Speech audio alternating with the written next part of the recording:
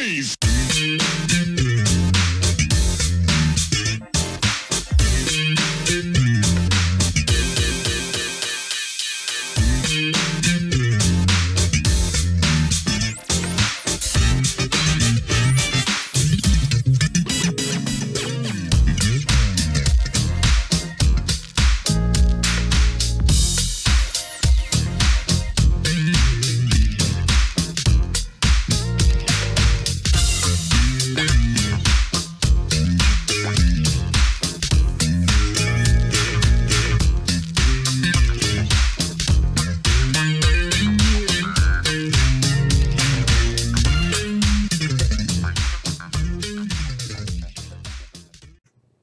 Hello and welcome to another edition of Truth and Rhythm. Brought to you by FunkinStuff.net, this is the interview show that gets deep in the pocket with contemporary music's foremost masters of the groove. I am your host, Scott Dr. GX Goldfine, musicologist, creative arts journalist, and multimedia pro. Whether you're watching the video version of this show or the audio-only podcast version, I thank you so much for your continued interest and support in this show. If you enjoy this programming, there are several ways to help support Truth and Rhythm, as well as contribute to further enhancements and expansion, plus get some sweet perks and rewards in the process.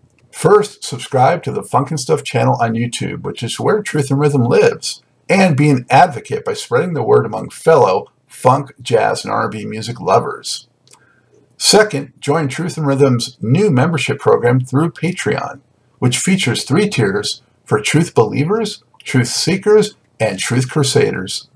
You can also submit a direct donation to the cause anytime at FunkinStuff.net.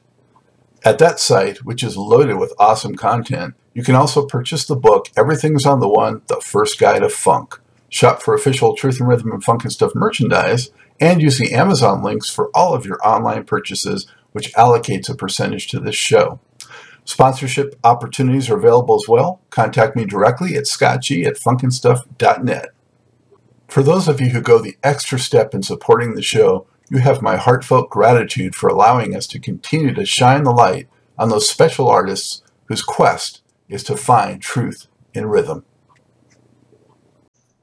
I am pleased to welcome to the Truth and Rhythm Mothership, Keith LeBlanc, a trailblazing drummer, composer and producer who since 1979 has explored and often fused funk, rap, rock, hip-hop, electronic, industrial, and other genres.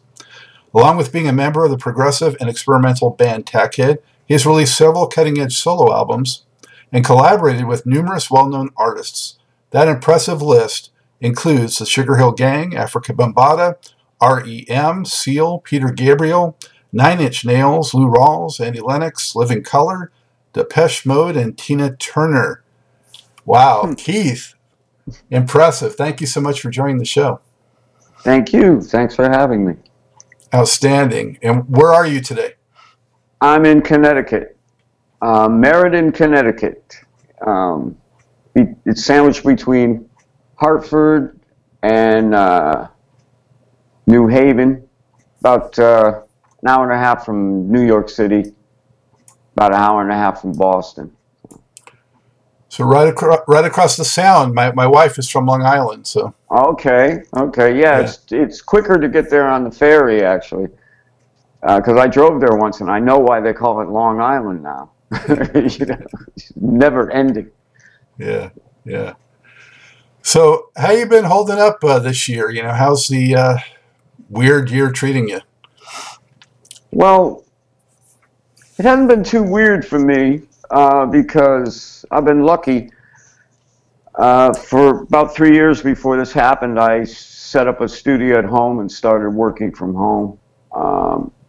Except for teaching and gigs, most of my recording, is by wire.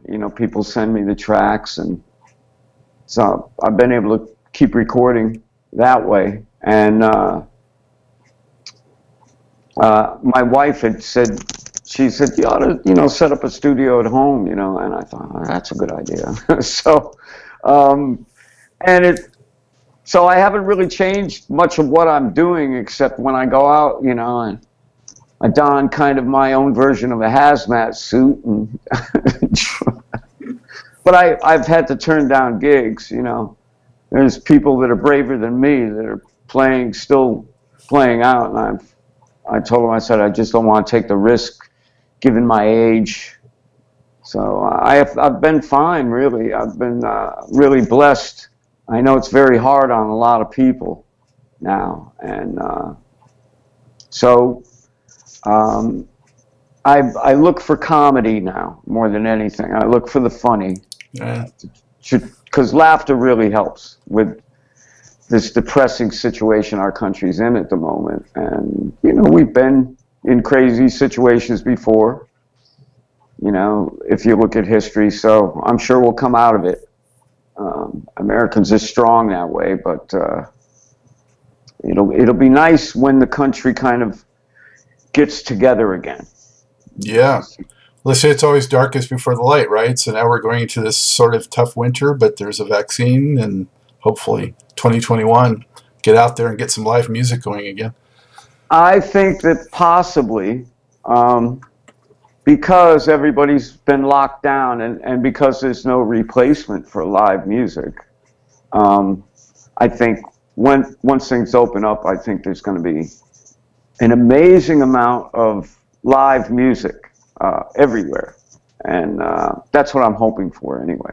Yeah. I'm hoping for like a rebirth, you know, and plus we'll have a lot more ways to do it too. You know, everybody's been forced to use technology they're not used to, so that's becoming commonplace. So I think you have to I'd rather look at the glass half full. You know, what's good in my life? What's good about this, rather than, you know, because the bad is on the news. I try not to watch the news too much. I'm with you. Looking at the glass half full always. And you know, the good thing about the technology, like you mentioned, is that when I first started doing this show, a lot of people weren't that comfortable with it. Now it's like, no big deal. Just hop on the video chat and let's do it. So that's a good side for this show anyway. Yeah, I wish it was here 30 years earlier. I mean, because when I remember when I was working at Sugar Hill and the first drum machines came in,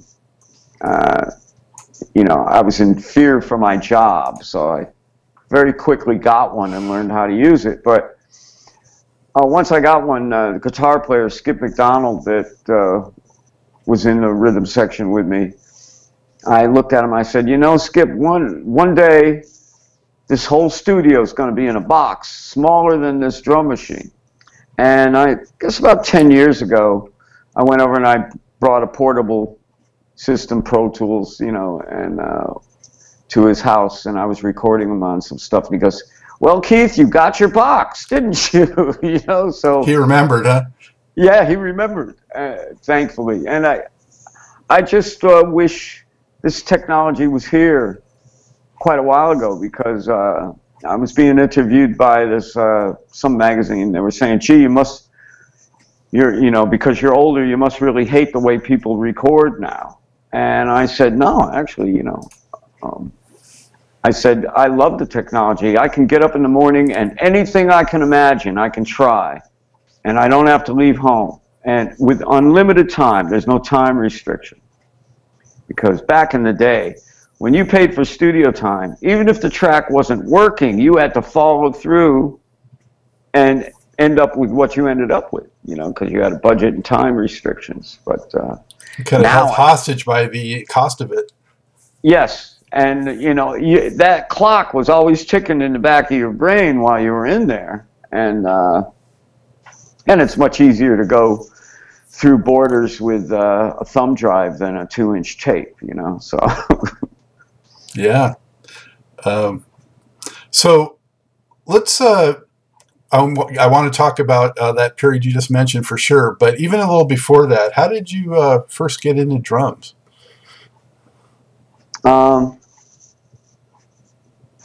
I saw Ringo Starr on TV, and I immediately made a drum set out of coffee cans. And my parents saw I had an interest for it, so they brought me a practice pad. And I joined the orchestra at school. And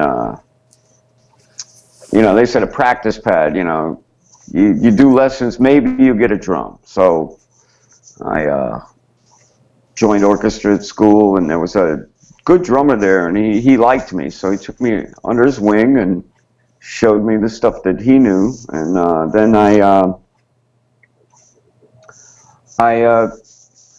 my father had a massive stereo. I mean, back in the day, there was like a hi-fi nuts, like Lenny Bruce would say. My father was a hi-fi nut. You used to have to build it if you wanted it. Mine was too, yeah. So he built this big one, and I managed to get a snare drum, and I found a bass drum in someone's garbage, and I got a foot pedal, and I just started playing along with records, and I loved it. I was kind of a weird kid, so I stayed in most of the time. I wasn't really good at sports because I didn't have that much interest in it. So I just played drums all day to my heart's content. My neighbors would complain, but not very often. And, if they did, my mother would get her trumpet out and blow it into the phone, so they never called back.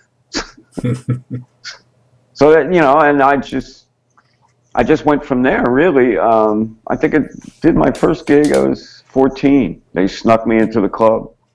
So I was always the youngest one in the band, and I was lucky. I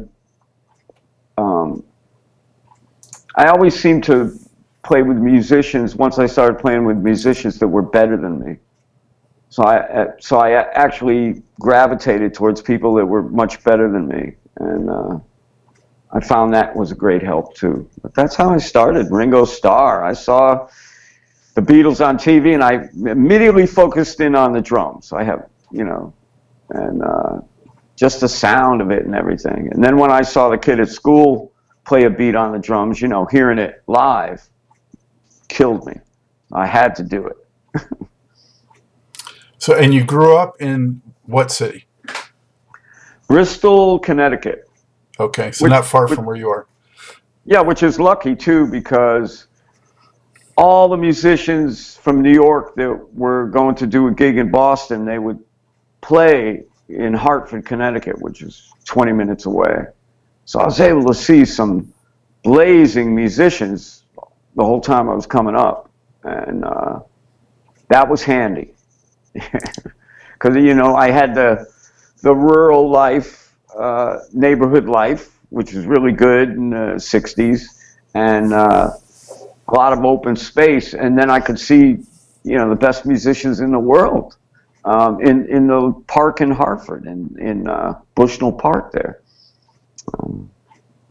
And they had a club not too far where I was able to see Weather Report, Miles Davis, Wesleyan University. They used to give a lot of concerts. I think I saw Mahavishnu Orchestra's first gig, and they opened up for Billy Cobham was in a band, and he had just left the band and joined Mahavishnu Orchestra, and I forget the name of the band. It was a big band at the time, and Mahavishnu was opening up for him. And I remember John McLaughlin came out, and he goes, "Listen to the beautiful silence." And then all of a sudden, all hell broke loose, and like watching Billy, shred sticks, and there's just sawdust coming up everywhere. It changed my life. I was gone after that. I was off. And at that time, there were so many great records coming out, So, yeah, the golden age of fusion right there. Oh, yeah. Yeah, it was a beautiful thing. Were you always attracted to that? I mean, because for some people, it was too challenging, musically to get into, but you were open to it from the get-go? Oh, yeah.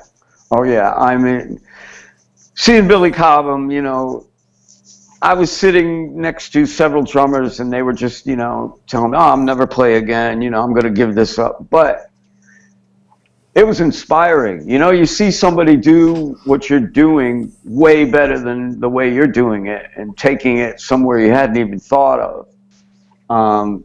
It just made me want to learn it all. So, you know, I started picking apart Billy Cobham, and I really loved Jaco Pastorius as a bass player. That, you know, that's one of my bass and guitar are my two favorite instruments other than drums. I love keyboards, but you know, obviously, a good bass player is hard to find. So Jaco really set the bar, you know. So guys that were good got a lot better quicker after he came out. So it was a great period to learn my craft during, you know. And even before that, all the records that came out were basically all the stuff from Muscle Shoals and all the Motown stuff. You know, that was like pop music at the time. So it was great. It was a great time. So when did you first, get into, when you're first in a band context, what type of material were you playing? Oh, gee. My very first band, I mean, it was, we had battery-powered amplifiers and stuff. We were trying to do Stones tunes, and and I was figuring out tunes for the guitar player, but the first real steady band that I played with was a little funk band called Little Jimmy and the Soul Testaments. And we used to play in the projects in Bristol. I learned all the James Brown stuff because our singer really loved James Brown, and the same hairdo and everything. And then I moved on from that to several rock bands in high school. But they always played things like, we'd play Chicago, or we'd play Led Zeppelin, or, a little more challenging rock stuff, yes.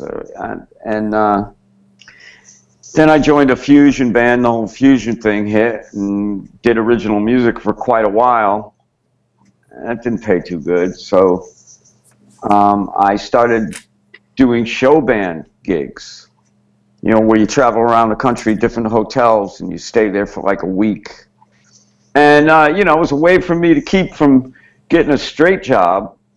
I had a place to stay. I didn't have to make the bed, and I got to play every night, so that was cool. And I did that for a while. And then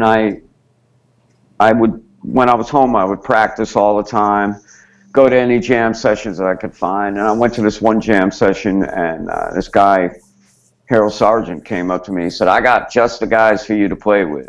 And he gave me his drum chair in this band, Wood, Brass, and Steel, which had done several records, and these guys were all pros. And so I got in that band, and that led me right to Sugar Hill after that. And I started recording and learning how to really, that experience recording for, it was about 3 or 4 years at Sugar Hill Records. I learned how to produce, without even knowing it. And then when we left there, we had started Tackhead, and we just started using the studio as its own instrument, trying to push the envelope as far as we possibly could. So, with Sugar Hill, who brought you in? Harold Sargent. Okay. He's probably one of the most sampled. He's dead now, died recently, but he's probably one of the most sampled drummers around, other than Clive Stubblefield, for all the hip hop stuff. And Harold had to leave the band. He had to find a replacement, so he got me in. And I remember I did the audition. I brought a bass drum and a snare drum, hi-hat, one cymbal. And the guys really liked me, and we hit it off right away. So, and it was great for me because Doug Wimbish and Skip McDonald have to be some of the funkiest human beings on the planet when it comes to, it was serious, very serious stuff. And it was a big horn band.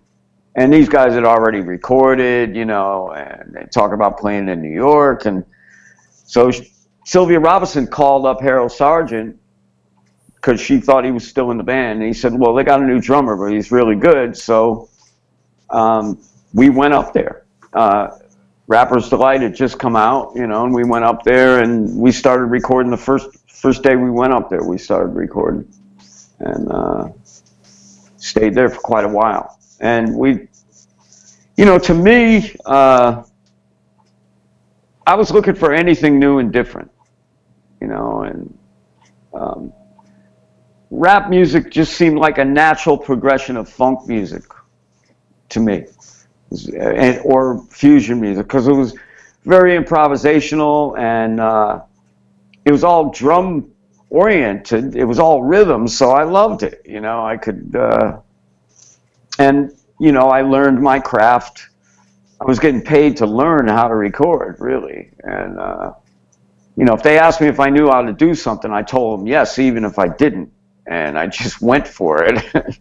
And so that was a good experience, it really was. Now young people can do it. I mean, being able to hear yourself recorded is a great learning experience, because you hear what works and you hear what doesn't work. And nowadays, young people can set up that environment for themselves at home and get that experience, where when I was doing it, you couldn't do that. So I was very lucky that I was thrown into that cauldron of recording. And then after that, when I hooked up with Adrian Sherwood, who's like mega producer, dub artist, dances through frequencies like nobody I've ever heard, that just pushed the envelope even farther, because I had produced a record called No Sellout, which had spoken word on it, and Adrian was into much the same thing, so we hit it off like a house on fire. And I have to say that was a great record. I mean, I was a DJ at the time myself, and I remember getting that, from my record pool, and it was great, Well, it was a great experience because I got to meet Malcolm's wife, Betty Shabazz, and I was able to make sure that she and the family got 50% of the record, because that's how it's supposed to be split: vocals 50%, music 50%. So, and that was really interesting. I ended up in court with the record with Sugar Hill. They were trying to steal it, because I used their studio to record it. My partner on the project was Marshall Chess, whose father owned Chess Records, and he happened to be working at Sugar Hill at the time, and he gave me the demo budget, to come up with the idea, see if it worked. And Joe owed him some money, so he said, let's use Sugar Hill Studios. I didn't want to use Sugar Hill Studios because I just knew, by this time I knew those people, I knew how it would go down.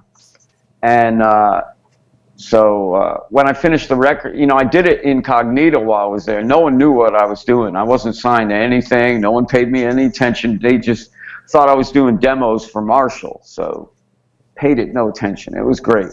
And I got away with it. And by the time the record came out, they had Marshall Chess had played it for them. And I remember they didn't know what to say to me, because I wasn't signed to anything, and I just could see the writing on the wall. So I got in touch with Betty Shabazz and told Marshall, I said, we need a different record company. I don't care how much Sugar Hill wants this record. They're not going to pay Betty, because I guess they had released some speech records of Malcolm X not long after he had been murdered, and they never paid Betty for those records. So I already knew what was going on there, and so we ended up doing it with Tommy Boy Records, and Joe Robinson sued Tommy Boy, and I ended up in New Jersey District Court, which was hilarious, but very interesting.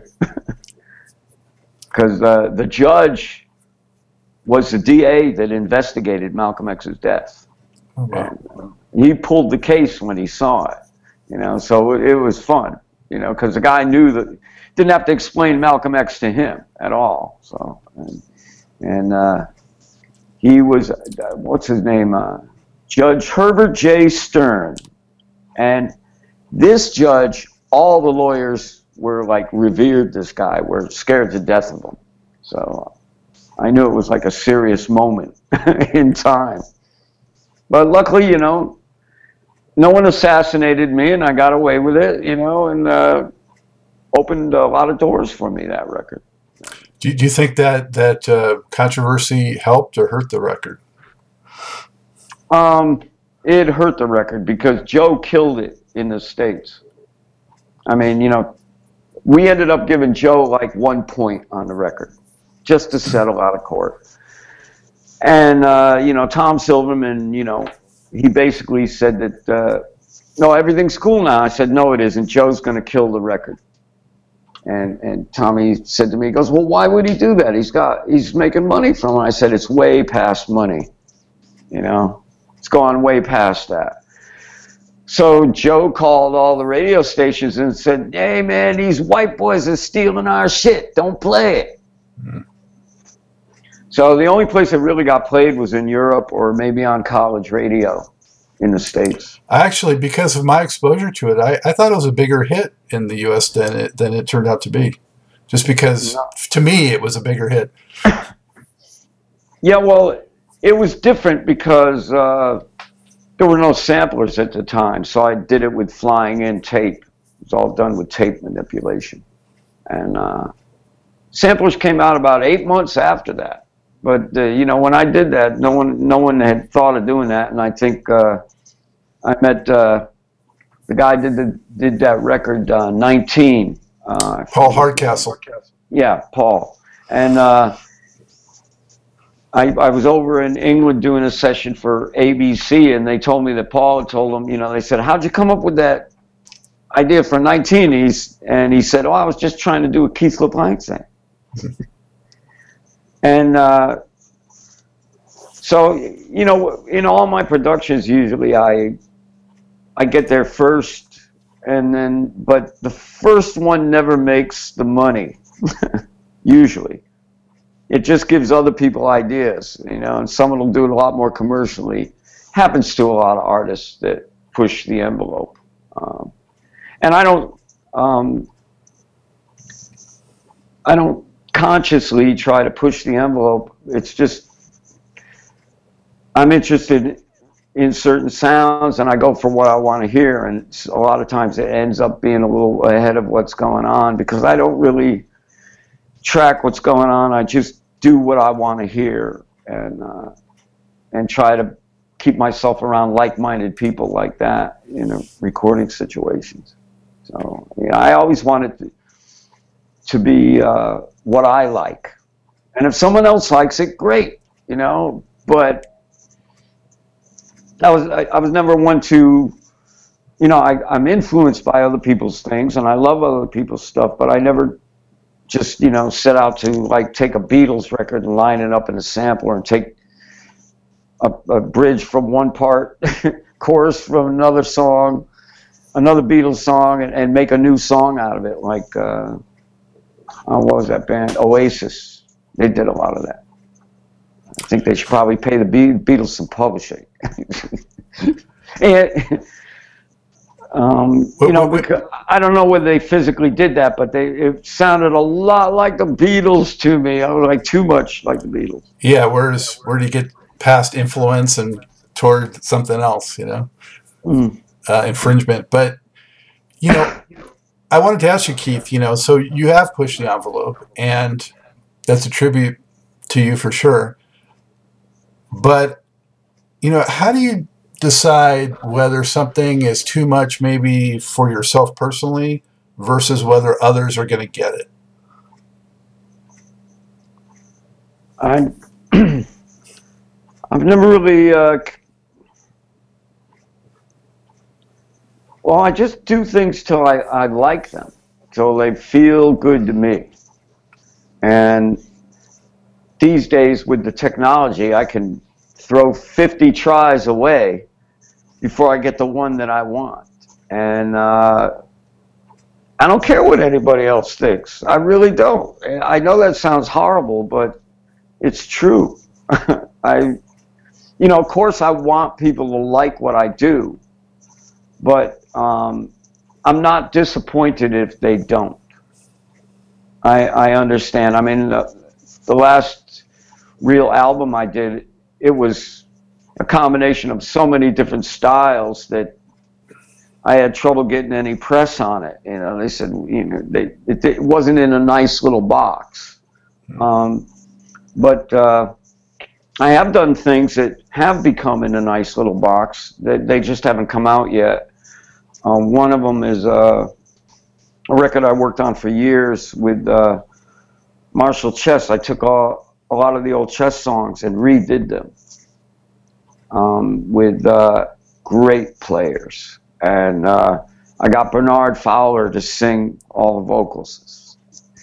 And it's just absolutely off the chain killing. I love it. And anybody that's heard it loves it. So hopefully, we were supposed to have a summer release, but COVID hit and everything. So everything got pushed back. But that will be coming out on BMG when it does come out. And it's all fits together perfectly, and I think the first album I did, which was called Major Malfunction, everything fit together perfectly. I stole the Beatles technique of running one song into another song, non-stop side, and me and Adrian were doing all kinds of crazy things on that one in the studio. I'd take a tape, and I'd have Adrian mix some beats of mine, and I'd record them on a half-inch tape, and then I'd flip the tape over and run it back, and then have Adrian record another beat of mine, and I'd take it in and out of record in time. And took a lot of, I had people, just come to my studio to ask me how I did that, things like that, but it's a really fun time. And I never, sometimes things just came together and they all fit together nicely. And a project will, if you go in and you take that leap of faith, a project will come up with its own name. All the titles will rise to the top and you'll know what fits. And at the end of the day, it sounds like you planned it all that way. And, but really all I'm doing is just throwing stuff at the wall and seeing what sticks. But fortunately for me, I want viewers to know that came out in '86. In case they want to look for it, Major Malfunction, and that track "Move" was a highlight for me on that one. That was a track that Al Jorgensen threw away.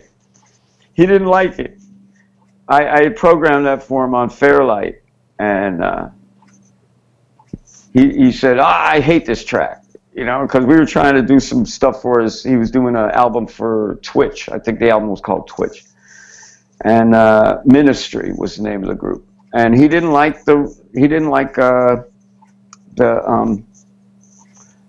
track. He had done the keyboard part, that very recognizable, lovely keyboard part. And he said, I don't like the track. And I said, well, can we have it? He goes, yeah. So when I put it on Major Malfunction, I didn't use the whole track. I just used bits of it. I called up Al. I said, well, how do you want me to credit you on the album? He said, call me Dog. So if you look on the album, the keyboard is by Dog. Later on, he called me. He said, why did you call me Dog on the album? I said, because you asked me to, brother. What do you... But he was a crazy boy. I loved Al. He was out of his mind. But yeah, we were trying everything to make tracks for him for that album, and he hated everything we were doing, So we ended up with a few tracks off of that. But I love that track. I think it was one of the best things Al's ever done, as far as concept, the whole thing. Yeah. That he was doing. And the sound of the Fairlight is pretty interesting, you know, for what it was at the time. Very unlike the Synclavier, which was the only other sampling keyboard at the time. It was dirty, you know. It had a dirty sound, almost like, you know, a heavy metal guitar. So More of an industrial quality. yeah, Yeah. And then if you got someone like Adrian Sherwood mixing the stuff, I mean, you know, when I first met Adrian, you know, it really took me a while to get used to the frequencies he was using, you know, because I never heard lows bottom so low in my life. I never heard tops so high in my life, and everything in between. And he was actually able to move things in your audio sphere with just EQ. He's an amazing guy on the mixing desk. He plays it like an instrument, you know. So I've been fortunate to work with a lot of great people, you know, and have access to great musicians. And what would you say makes Doug so special on bass? Well, he really knows how to record. You know, he started out recording with Woodbrass and Steel at All Platinum years before I met him. And when I met him, you know, he was like the perfect bass player for me. That's what I thought. And but what makes him special is he'll play like a producer in the studio when he's recording something. Like a lot of those lyrical lines, those lyrical bass lines on those Sugar Hill records, just out of his head.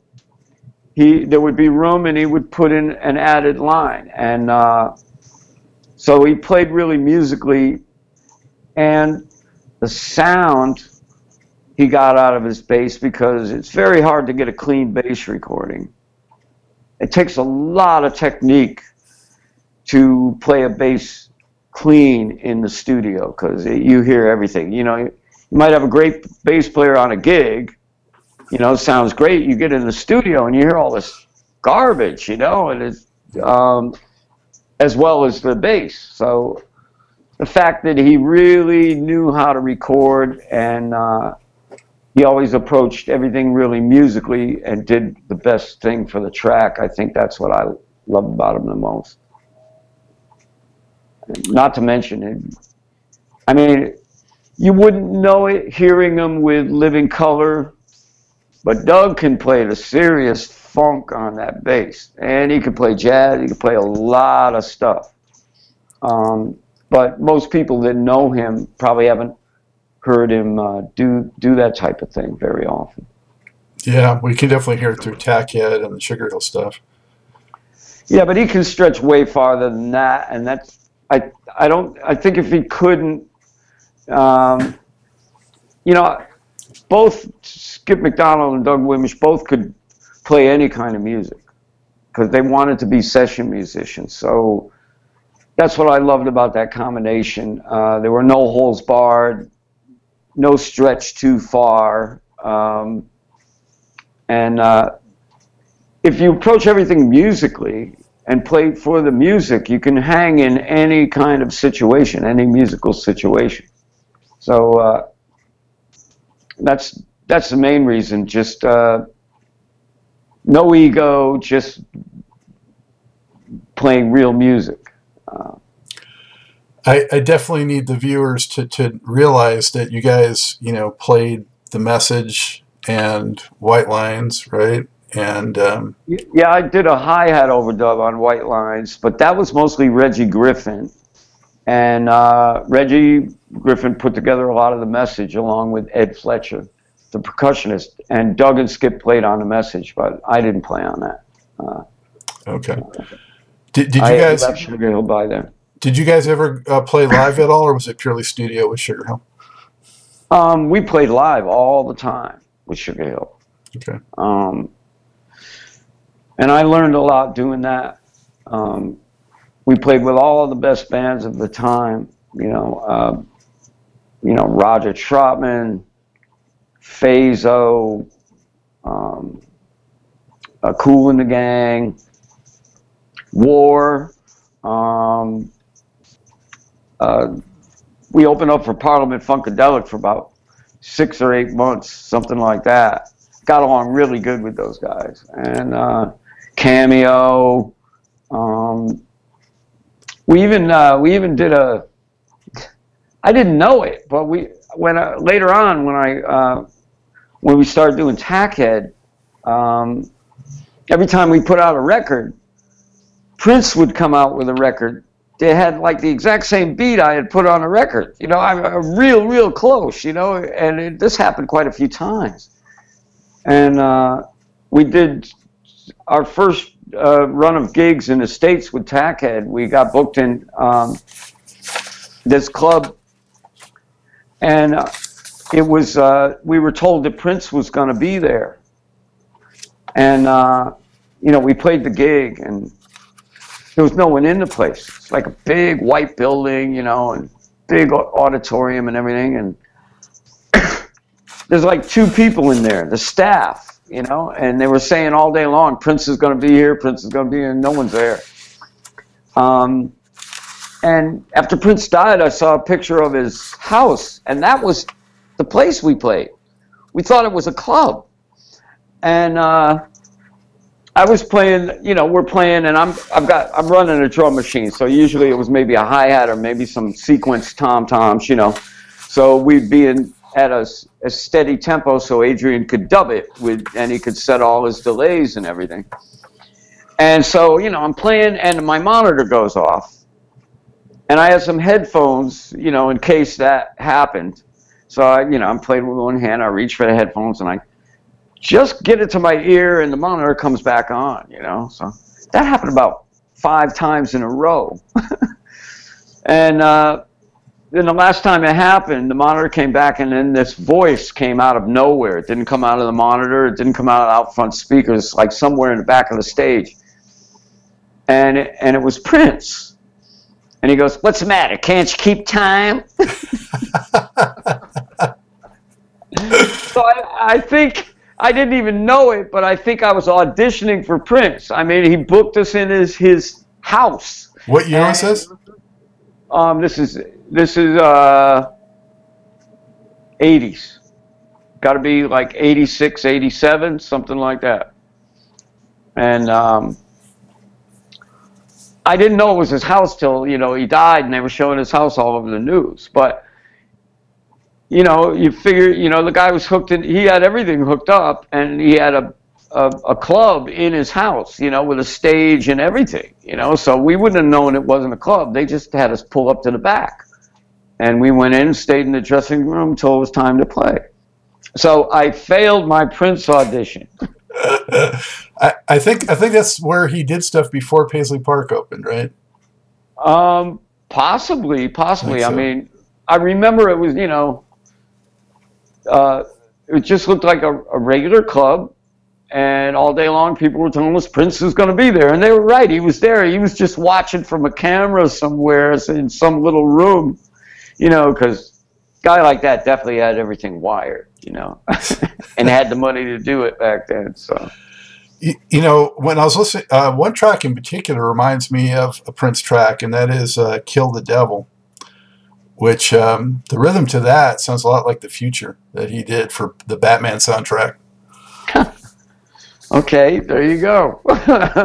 I mean, I liked Prince's stuff because, well, I would check it because most of his albums I didn't like a lot of the songs on them, but he would always have one killer that just killed me, and I would always look for that killer, A lot of the other stuff might have been a little too flowery, and out there, but he always had a few killers on the albums, and I think that's what a lot of people looked for, just so in your face, and I don't know how he could, his persona and everything, that's a whole nother thing. I mean, I'm not brave enough to do that, and you're talking about a fearless man here, Yeah, that's funny, Keith. There's much more to this great Truth in Rhythm interview.